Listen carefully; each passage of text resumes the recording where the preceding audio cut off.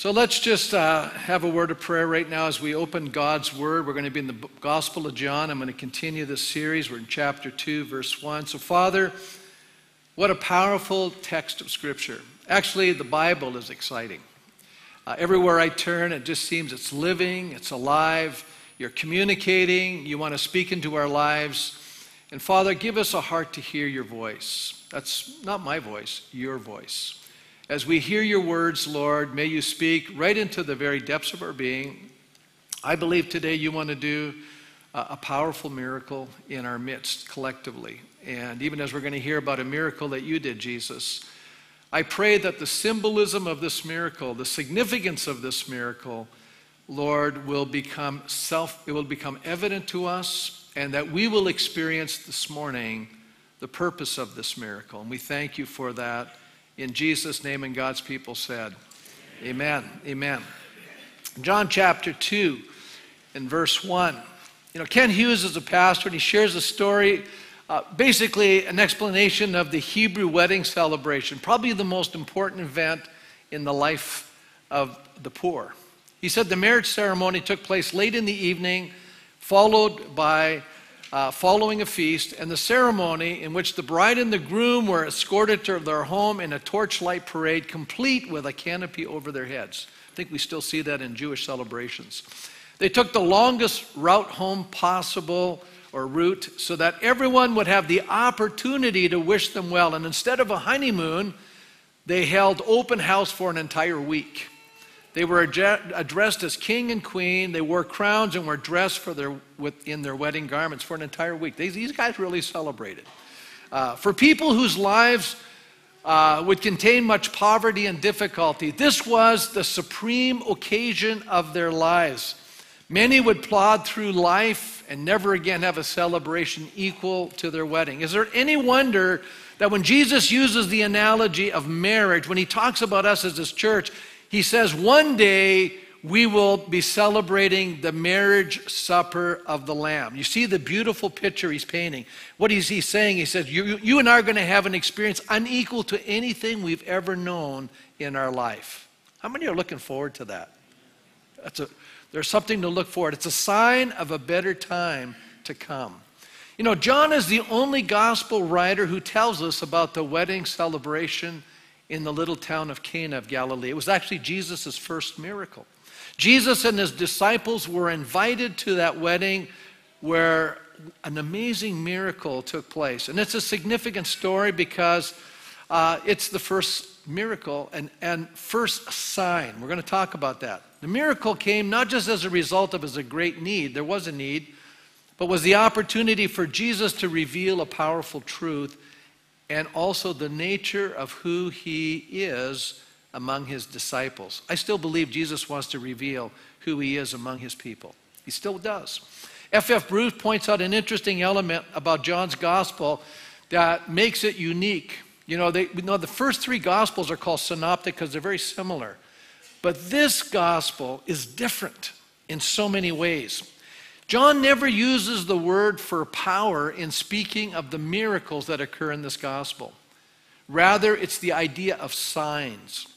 Several words are used in the New Testament to denote Jesus' mighty works.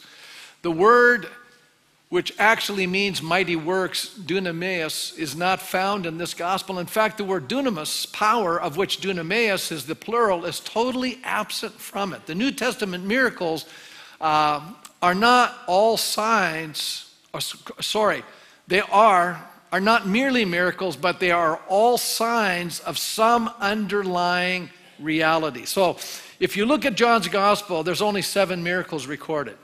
That's why he says at the end, I could tell you about many more miracles that Jesus did that are beyond the scope of what I'm writing about. There's only 7 he chose, and afterwards he usually has a teaching connected to the sign. And I want to look at that. That's a very significant thing. How many already can tell this is different? There's a reason for what he's doing here. These miracles are all pointing to something significant about Jesus. In John chapter 2, verses 1 through 11, this first miracle, first sign, is the miracle of turning water into wine. That's interesting. Now, while Moses was used by God to turn water into blood, Jesus is seen here as performing a sign to bring joy into the hearts of people, as wine was actually a symbol of joy. As a matter of fact, we read this in the psalmist. The psalmist describes it this way in Psalm 104:14. He makes grass grow for the cattle and plants for man to cultivate, bringing forth food from the earth, wine that gladdens the heart of man, oil to make his face shine, and bread that sustains his heart. Now, so we see here it's described as bringing joy. So first of all, I could just say when Jesus comes, so comes joy. You know, how many here could say, I really could use a little joy in my life? Anybody? Or are we allowing what's happening in our world to rob us of joy? Because I believe one of the things the enemy wants us to do is focus in on all the heartache and heartbreak and difficulty in our world and in our personal lives to rob us of joy. Because the joy of the Lord is our what? It's our strength, according to Nehemiah, right? And so if you and I, what happens is when there's a lot of problems, we start becoming faint-hearted. We weaken. Let me say that's true. We get discouraged. We start despairing. We start wondering, where is this all going to turn out? What's going to happen? I want to tell you that when Jesus comes, so comes joy. And I think we all need a good dose of joy today. How many here could say, I could use a little more joy in my life? Anybody here say, I could use a little more joy in my life? Well, that's good. We're going to find out a lot about that. This concept is certainly reinforced when the prophet Isaiah is calling for the people to respond to God's gift of salvation. Notice how he describes it. This gift is likened to wine which enriches life. It's a call to come to God to be satisfied. Listen to Isaiah 55:1. Come, all you who are thirsty, come to the waters, and you who have no money, come and buy and eat. Come buy wine and milk without money and without cost. Now, it sounds like I'm promoting wine. I want to make a little caveat here, okay? Before you run off to the liquor store and say, I'm going to get a little joy, let me point out something to you. First of all, wine in the ancient world was highly diluted with water, up to a third and sometimes a tenth of its strength, okay? And as a matter of fact, undiluted wine in the scriptures was viewed as a strong drink and earned a much more disappropriation. That's simply strong disapproval on moral grounds. And how many know a lot of people, you read Proverbs, people are abusing wine and it's to their detriment. Okay, so what is the scripture really saying here, Pastor, then? Well, it's basically telling us that there is a wine that God wants to give humanity. And, it's not just the fruit of the vine kind of wine. God wants to give us a new wine, and it's the wine of the Spirit. Isn't that beautiful? That's why Paul writes to the Ephesians. He says, do not get drunk with wine which leads to debauchery, but rather be filled with the Spirit. And one of the symbols of the Holy Spirit is wine. He's the one that brings us real joy. So, yeah, you can get maybe, actually, alcohol is a depressant. Most people don't realize that. A lot of people, when they're depressed, they start drinking. I go, my goodness, that's making it worse, right? But how about getting a little bit more of God's Spirit? That'll lift your soul. That's the new wine that God wants us to experience in our life. But let me move on from that. I just want to clarify that. Now, this miracle doesn't happen in a vacuum. In chapter 1, we just read about Jesus calling certain disciples, and the last one he called was a man by the name of Nathanael, and he came from a little town called Cana. And this is where the miracle happens. So the whole story is in a context. It's related. Remember the last words in chapter 1, Jesus said to Nathan, you believe because I told you I saw you under the fig tree. You're going to see greater things than that. And then he added, I tell you the truth, you're going to see heaven open, the angels of God ascending and descending on the Son of Man. That's an allusion to the story of Jacob when he's fleeing from his brother's anger, and he goes to sleep, and he has a dream, and he sees heaven open, and he names the place Bethel. This is found in Genesis. Now, From this promise of seeing greater things, John now tells us this story. And it just happens to be in Nathan's hometown. So it's a sign of better time coming. Though many rejected God's kingdom, others embraced it, even in the first century. And that's the way it's been through every century. And their lives, as soon as you embrace Jesus, joy comes in your heart. That's one of the things that'll happen immediately. All of a sudden, he's going to lift something inside of your soul. There's going to be a hope that comes within you that you have never had before. So let's take a look.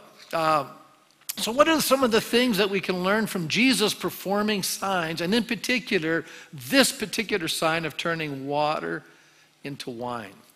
Well, the first thing we can learn from the signs of Jesus is that signs authenticate who the messenger is.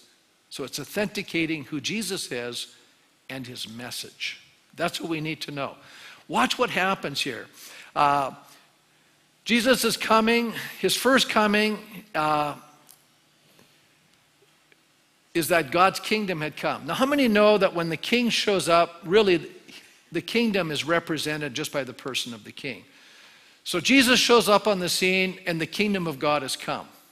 Now, a lot of people, they're in the first century. They got the Romans over top of them, a lot of problems, right? Slavery's a problem. They are oppressed by the Romans. There's greed, graft. There's, some of these guys are upset. The zealots are killing Roman soldiers. There's revolt. They feel they're patriots and all the rest of it. We still have all this stuff going on in our world today. People deem themselves as freedom fighters and they're murdering people, and everyone thinks that that's how you do it. And I'm going to argue today that there's another kingdom with a whole new set of values. There's another whole approach to the situation. Jesus comes on the scene. He goes, the kingdom of God has come. And they're looking at Jesus. One person going, really? But let's find out who this person is, because when he comes, everything changes. That's what we need to understand. So some of the people, when they started watching what Jesus was doing, started buying in and saying, God's kingdom has just come to earth, because now we're seeing things happen. Miracles started happening. And here's the first one. But we're going to see even more than these. In the 3.5 years that Jesus was doing his public ministry, there were people that were deaf that could hear, people that couldn't see could see, people that couldn't walk could walk, people who had died came back to life. How many know God's kingdom had invaded the planet? And Jesus said, listen, my kingdom has come, is coming, and will come again. And sometimes we get so locked into the fact that, 2,000 years have gone by and we see, the kingdom seems to be growing. And I'm telling you, it is growing all over the world. God's kingdom is growing and the battle seems to be intensifying. Everybody notices that. It's a spiritual battle. We keep thinking it's physical, but forget that. It's a spiritual battle, and Jesus is going to come back again. And boy, will things really change then, because now he's going to invade the planet and stay on the planet with us. Yeah, we're going to have a new heaven and a new earth. Read Revelation, it'll tell you that. So the kingdom of God has not come in its totality. So why does God choose to confirm pronouncements with signs? Well, one reason is that there are false messages and false messengers. True prophets, according to the Old Testament, had to validate their message by either performing a sign to show that they had divine approval, or so that their message was from God. And Moses actually had warned about people even being able to perform signs, but then their messaging was still wrong. Notice what he says in Deuteronomy. He said, if a prophet or one who foretells by dreams appears among you and announces to you a miraculous sign or wonder, and if the sign or wonder of which he has spoken takes place, and he says, let us follow other gods you have not known, and let us worship them. Okay, what is he saying? Well, there's still people that can still perform signs, but their messaging is wrong. It's leading you away from God. He says this, you must not listen to the words of that prophet or dreamer. The Lord your God is what? What is he doing? He's testing. So we're going to be tested. We need to understand that. And then he says to find out whether you will love him with all your heart and with all your soul. So it's more than just the signs. The messaging has to be accurate. So it's signs and message. Everybody see that? It's interesting, John the Baptist didn't really perform a sign, but certainly his message was dead on. And he pointed people to Jesus, and as soon as they connected with Jesus, then they saw these signs. Okay. Now, it's interesting. Let me go back to, I'm going to just skip over this, because I think we all know about this sign of the virgin being with child and give birth to a son. They'll call him Emmanuel. Actually, that first time was actually in Isaiah's day, and it didn't even speak about the Messiah, Jesus. There was a first fulfillment, but then later on Matthew takes that and applies it to Jesus. I'm not going to go into all those details because I got more to say today. Okay. Of all the signs, this particular sign of turning water into wine showed that this new thing that God was doing was superior to what was in the past. That's the main point of this sign. I want you to see this. This is dynamic. This is so powerful, I don't think we fully grasp it. Okay, let's take a look at it. He's basically saying that what he is going to do is going to speak of something very symbolic. And that's what I want to focus in on. Let's pick up the story. On the third day, a wedding took place at Cana in Galilee. Jesus' mother was there. And Jesus and his disciples had also been invited to the wedding. And when the wine was gone, Jesus' mother said to him, they have no more wine. This is now a crisis in the wedding party. Because, they had been preparing for a long time, but to run out of one of the main featured items on the menu was not a good thing in a wedding party. That was, so some people have suggested that Mary must have had a role in the wedding because she knew there was a problem. Most people, the guests, probably didn't even know what was going on. So she was probably maybe connected somehow. She knew how embarrassing that situation would be. And it has even been suggested by some writers that Jesus and his disciples may have been late additions to the guest list. Maybe that's one of the reasons why the wine had run out. I don't know about that. It's really fun reading commentators because they have all kinds of interesting ideas. But I thought I'd throw that one in. The reality was the wine had been consumed, the party wasn't over, and Jesus' mother said, we've got a problem. And Jesus' response is extremely interesting. He says, dear woman, why do you involve me? My time has not yet come. Now, it's interesting. He didn't call her mom. He didn't call her Mary. This reference to woman, he only uses one other time. It's at the cross. And it almost seems like there's a distancing.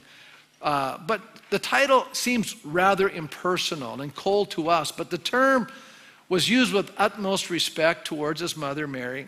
What Jesus was saying, that he would not respond to her requests based on family obligations.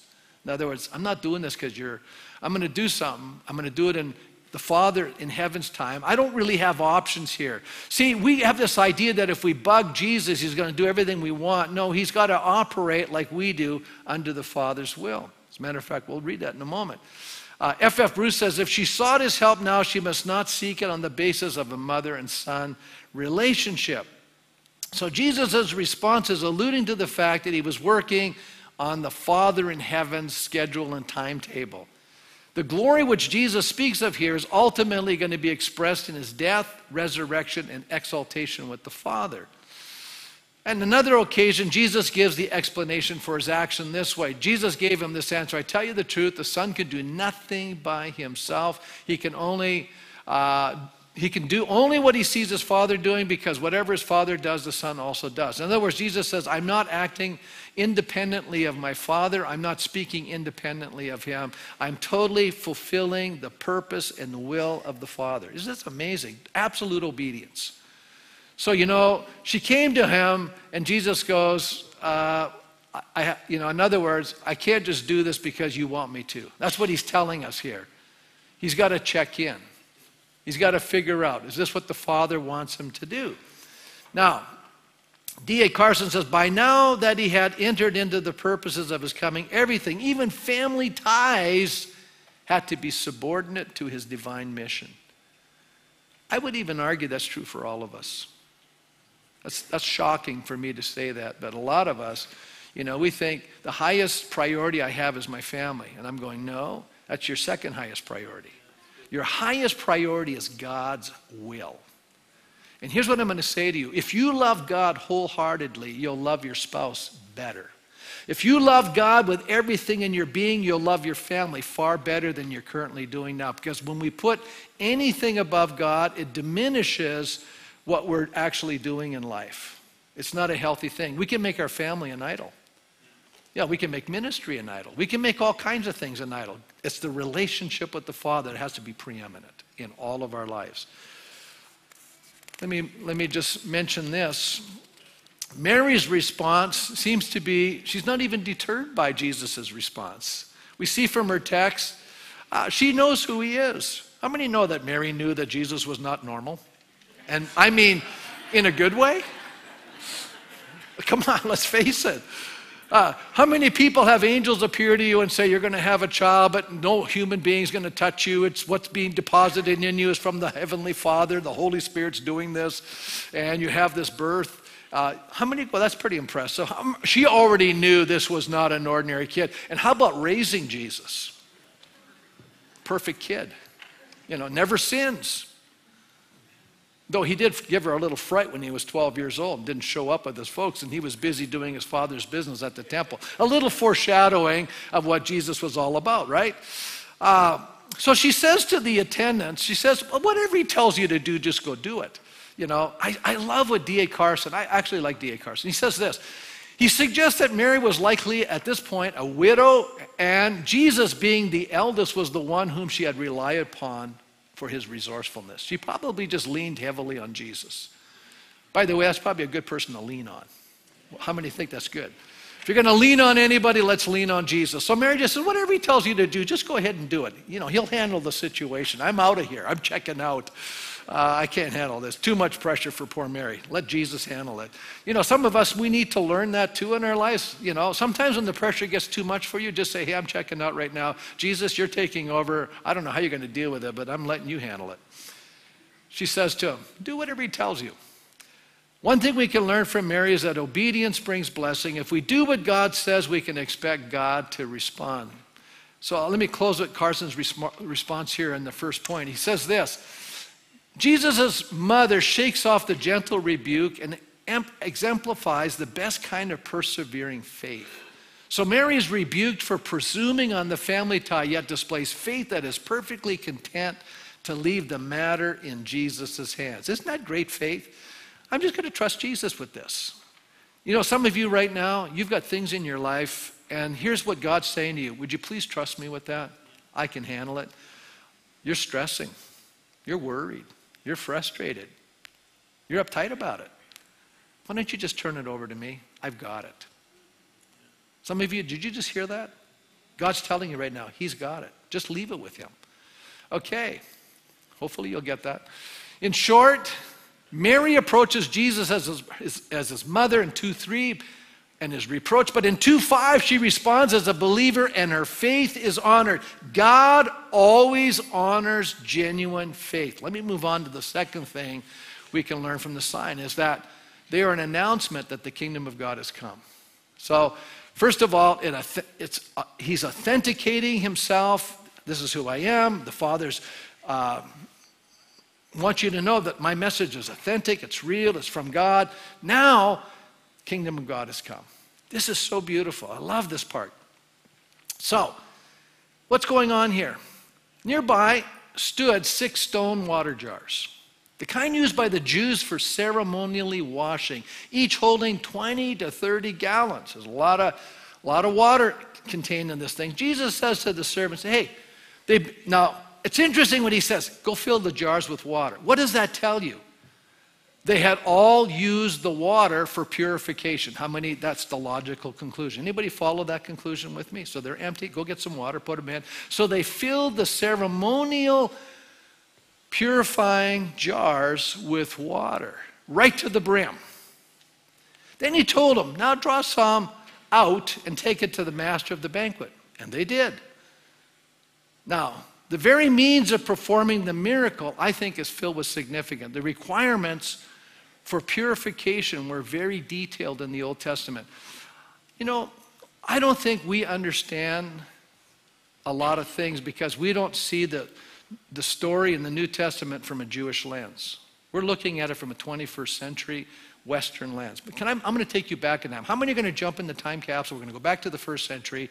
We're going to start looking at how the Jews thought about purification. Okay? How many are joining me right now? You're going to jump in. Okay, let's go back there.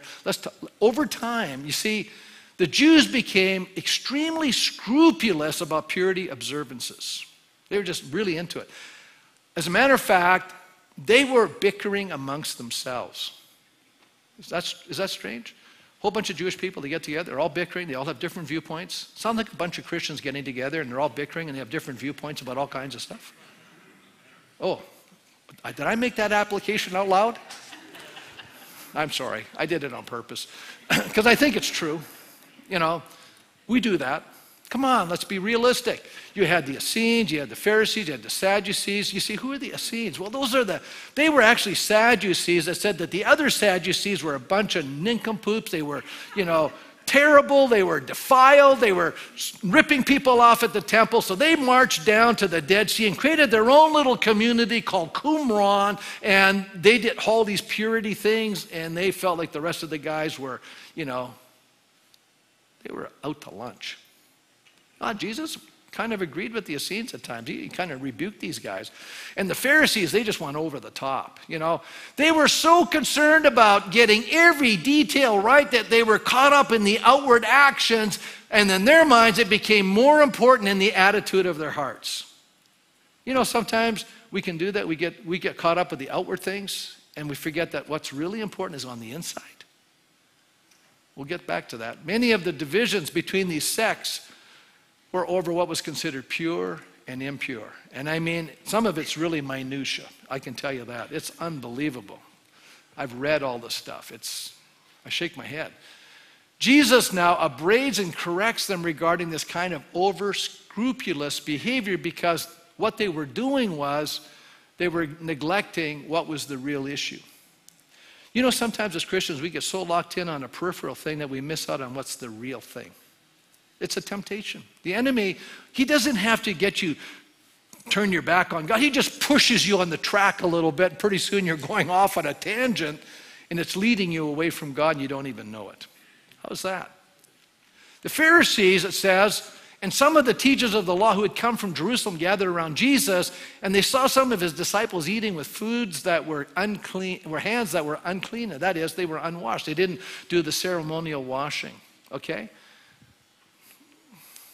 The Pharisees and all the Jews do not eat unless they give their hands a ceremonial washing, hold to the traditions of the elders. These guys were so concerned about the tradition of the elders and doing everything properly and in its order. Then Jesus says this to them. When they come from the marketplace, they do not eat unless they wash, and they observe many other traditions such as the washing of cups, pitchers, and kettles. I mean, they were scrupulous.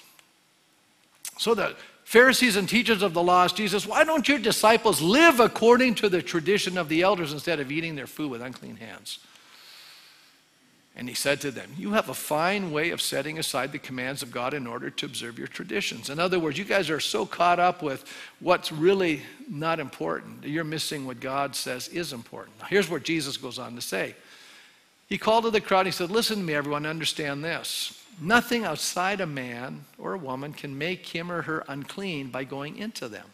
Rather, it's what comes out of a man or a woman that makes them unclean. Wow. What's coming out of us? After that, the crowd left. After he left the crowd, he entered the house. His disciples asked him about the parable. He said, listen, are you guys so dull? This is Jesus talking to his disciples. I read this, I go, am I so dull? Am I getting what Jesus is laying down here? Am I picking it up? Don't you see that nothing that enters a man from the outside can make him unclean? For it doesn't go into his heart, but into his stomach, and then out of his body. In saying this, Jesus declared all foods clean. So already he's dealing with purity and impurity, what's clean and what's unclean. This is a big deal, guys. You don't realize that, but that's what all of this bickering is about in the first century. He went on, what comes out of a man or a woman is what makes them unclean. For within, out of their hearts, come evil thoughts, sexual immorality, theft, murder, adultery, greed, malice, deceit, lewdness, envy, slander, arrogance, and folly. all of these evils come from inside and make a person unclean. So Jesus is now telling us, okay, everybody are following what's going on. Does everybody catch what Jesus is doing? He's moving them from this ceremonial, cleansing, purity stuff to saying what needs to be clean is inside of us. There's where the real cleaning needs to happen. This stuff doesn't change you. Oh, now we're getting closer to the meaning of this miracle. That's what I like. This is powerful stuff. Really? Yeah, hang with me. What Jesus is pointing out to the Jewish people was that the ceremonial does not transform a person's life. How many say that's true? Doesn't change you. It takes a spiritual power greater than that to change us. We tend to focus on externals. God sees what's transpiring within us, the human heart. What needs to change is inside of us, not what's outside. We get so worked up about what's happening around us externally. We're all on fire and upset and fired up. And Jesus is looking down and he's going, there's the problem.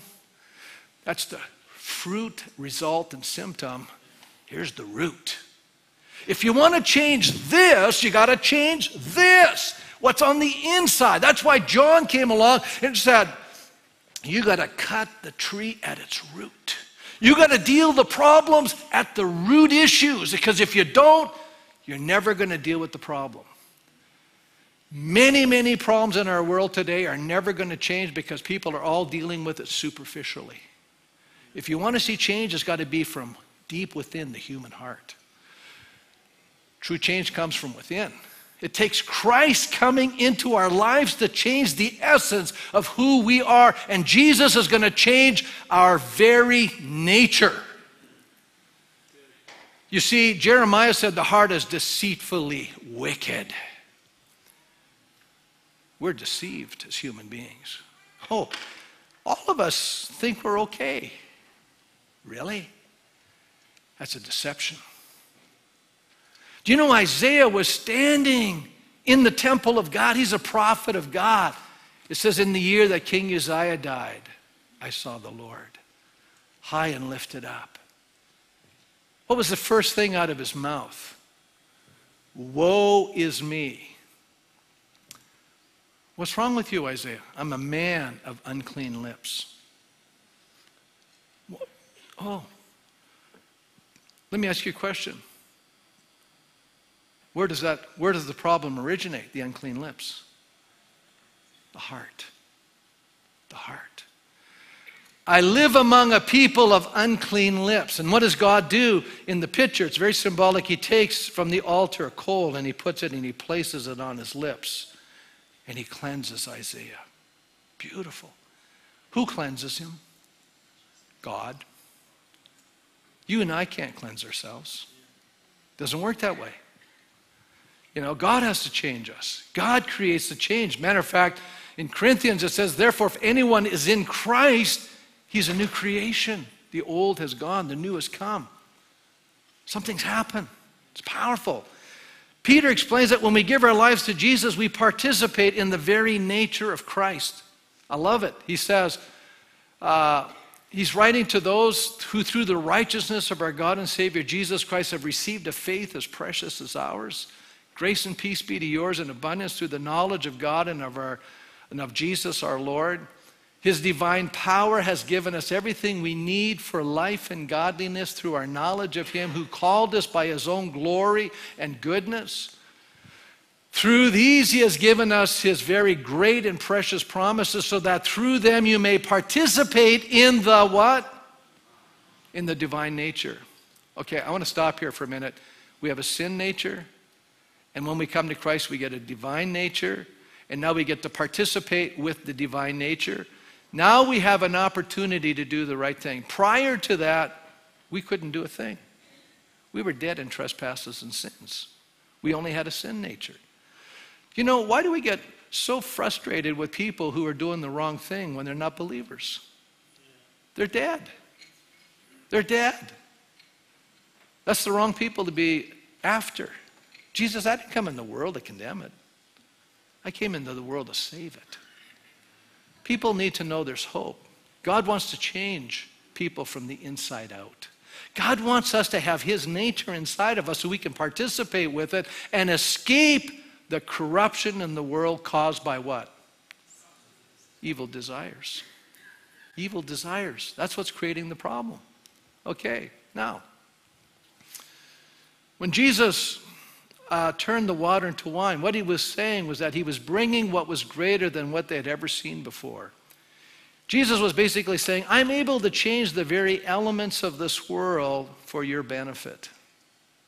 I'm able to supernaturally change water into wine. Isn't that beautiful? I can change this and it becomes this. I can change how you think you're going to get cleansed through ceremony. I'm going to bring about a transformation that will bring change, real, lasting change into your life. He's basically saying, the old, what you guys have been living under, is will never be able to change you. But I can change you. Jesus can change us. This is beautiful. I love this. You know, Kent Hughes goes on to say, they have no wine, goes beyond the lack of refreshment at the Cana wedding. It defines the human experience without Christ. Life without Christ is life without wine. In Scripture, it's a symbol of joy. Wow. As we're going to see, this new wine is better than the old. It's a picture of the supremacy and the superiority of Jesus Christ and the new covenant over the old covenant. I don't, for the life of me, understand why people would even want to go back when it doesn't do anything but you go through outward motions. Oh, it's beautiful symbolic pictures, but it's all pointing to Jesus. Now, look what happens. Master of the banquet tastes the water that had been turned into wine, and he didn't realize where it had come from, though the servants who had drawn the water knew. And then he called the bridegroom aside. He said, everyone brings out the choice wine first and then the cheaper wine after the guests have had too much to drink, but you've saved the best till now. Wow, isn't that interesting? We've already given that verse there in Ephesians 5:18. So, you know, what happens when we drink of the old wine, or we even drink of the fruit of the vine? It leads to what? Debauchery. See, he says, don't get drunk. It leads to debauchery. Interesting, isn't it? Now, what is debauchery? It means to be seduced and led astray from moral virtue and duty. You know, sometimes we think of just, people that are inebriated or being led astray. But I think we can be led astray from moral virtue and duty when we go back to the old wine. We're missing the point. How many know that alcohol lowers people's inhibitions? We're commanded not to be under the influence of the old. We're to be commanded to be under the influence of the new. What's the new? The Spirit. Be filled with the Spirit. Instead, be filled. In the Greek tense, it means continuously being filled with the Spirit. What's the result of the Spirit? It's love. You know, when people behave in a certain way, I can tell what spirit they're operating from. Are we loving? Are we joyful? Are we filled with peace? Are we patient? Are we kind? Do we have goodness? Are we faithful? Are we gentle? Do we have self-control? See, that's the work of the Spirit. When you see that characteristic manifesting, that's when you know the Spirit of God is at work. It's powerful. Okay. It's very opposite. Let me go to the last point. It reveals God's glory and stimulates our faith. It reveals his nature. This is the first of his miraculous signs Jesus performed at Cana in Galilee. He thus revealed his glory, and his disciples put their faith in him. You know, John had earlier recorded that they had the privilege of witnessing God's glory. In chapter 1, he said it this way: in the beginning was the Word was with God, the Word was God. The Word became flesh and made his dwelling among us, and we've seen his glory, the glory of the one and only who came from the Father, full of grace and truth. Now, they're about to see so many expressions of God's glory exhibited. You know, can you imagine seeing Jesus walk on water? How many know? Do you know, I've preached on this text before, and I said that miracle reflects back to a psalm where it says God treads the waves. When Jesus was walking on water, he was basically saying, I'm God. I'm walking on water. Nobody else can pull that off. And I'm not talking about wintertime, guys. I'm talking in the summertime. You know, when we see his authoritative word, he's just calming the storm. He tells the wind and the wave to stop. Weather change, I mean, he's telling the demoniacs to leave. He's healing the sick. He's raising people from the dead, John saw Jesus transfigured on the Mount of Transfiguration. He saw the glory of Jesus. But here, for the very first time, they witnessed in this transformation of water into wine the first expression of his glory. And as a result of this confirmational sign, they put their faith in Jesus. But Carson points out the glory was not visible to all who had seen the miracle. The glory cannot be identified with the miraculous display. The servants saw the sign, but they didn't see the glory. The disciples, by faith, perceived Jesus' glory behind the sign, and they put their faith in him. Now, I was thinking about this. How often do we let the wines of this world to try and deaden the pain of our lives? I remember going to a seminar on alcoholism, and this is what I got out of it. When people start drinking, they drink to live, but end up drinking to die. And that's so true. It's so tragic.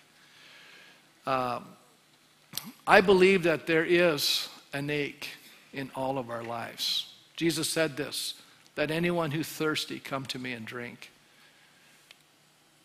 Whoever believes in me, as the scripture said, rivers of living water will flow from within them." By this he meant the Spirit, whom those who believe in him were to later to receive. Up until that time, the Spirit had not been given, since Jesus had not been glorified.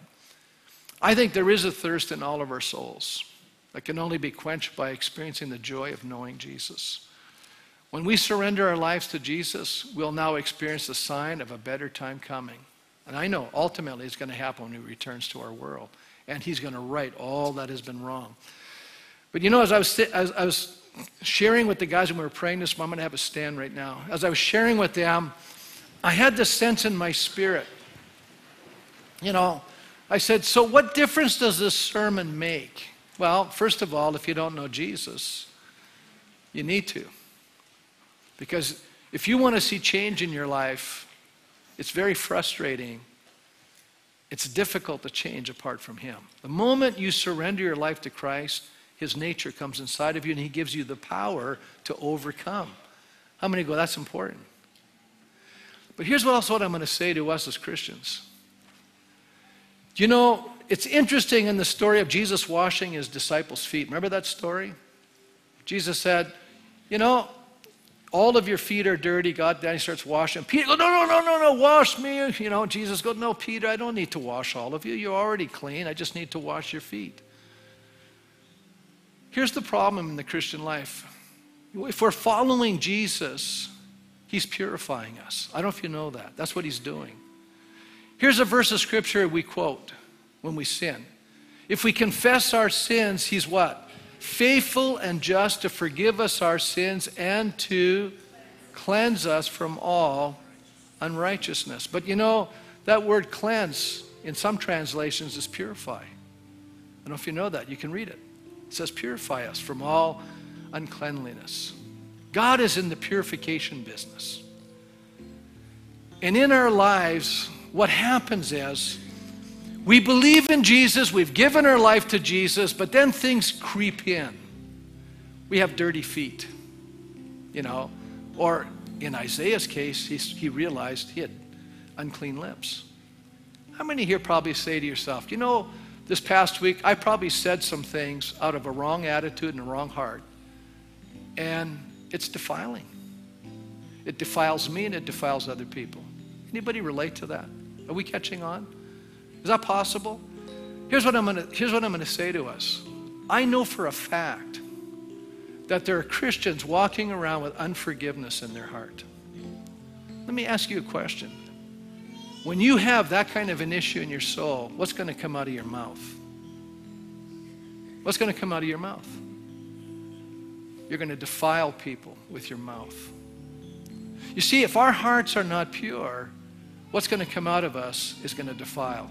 Not only us, but others. You know that?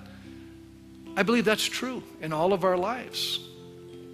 And I'm just using that as one example. Whatever it is in our lives that's wrong, it's going to come out of our mouth eventually. We're going to say things. We're going to do things. And we need to be purified. So, this morning, here was my prayer this morning. I said, Lord, we need an Isaiah experience. I believe if we were to stand right now before Almighty God, the first thing we would see is our true condition. And it probably would unhinge us a little bit. We'd probably come unglued. Isaiah came unglued. Immediately, I'm a man of unclean lips. I live among a people of unclean lips. What did God do?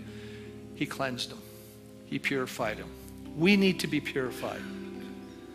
And I'm telling you, Jesus is the great purifier. That's what I'm trying to get across this morning. That whole miracle is about telling you that the past, the way the Jews went about trying to, be clean, didn't work. They weren't cleansed.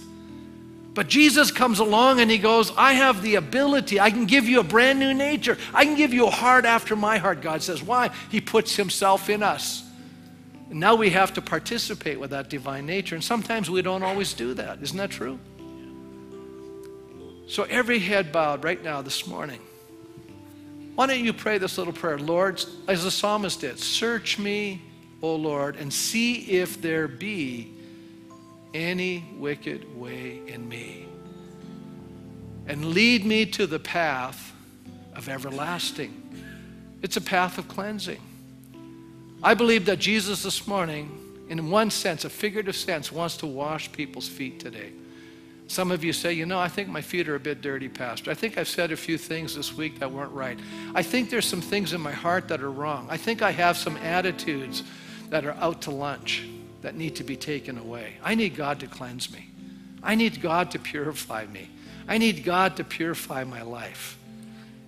And with every head bowed, is that you this morning? God's speaking to hearts right now. I believe that. Just raise your hand. I'm going to pray right now.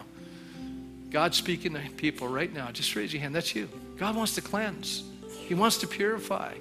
So beautiful. So beautiful.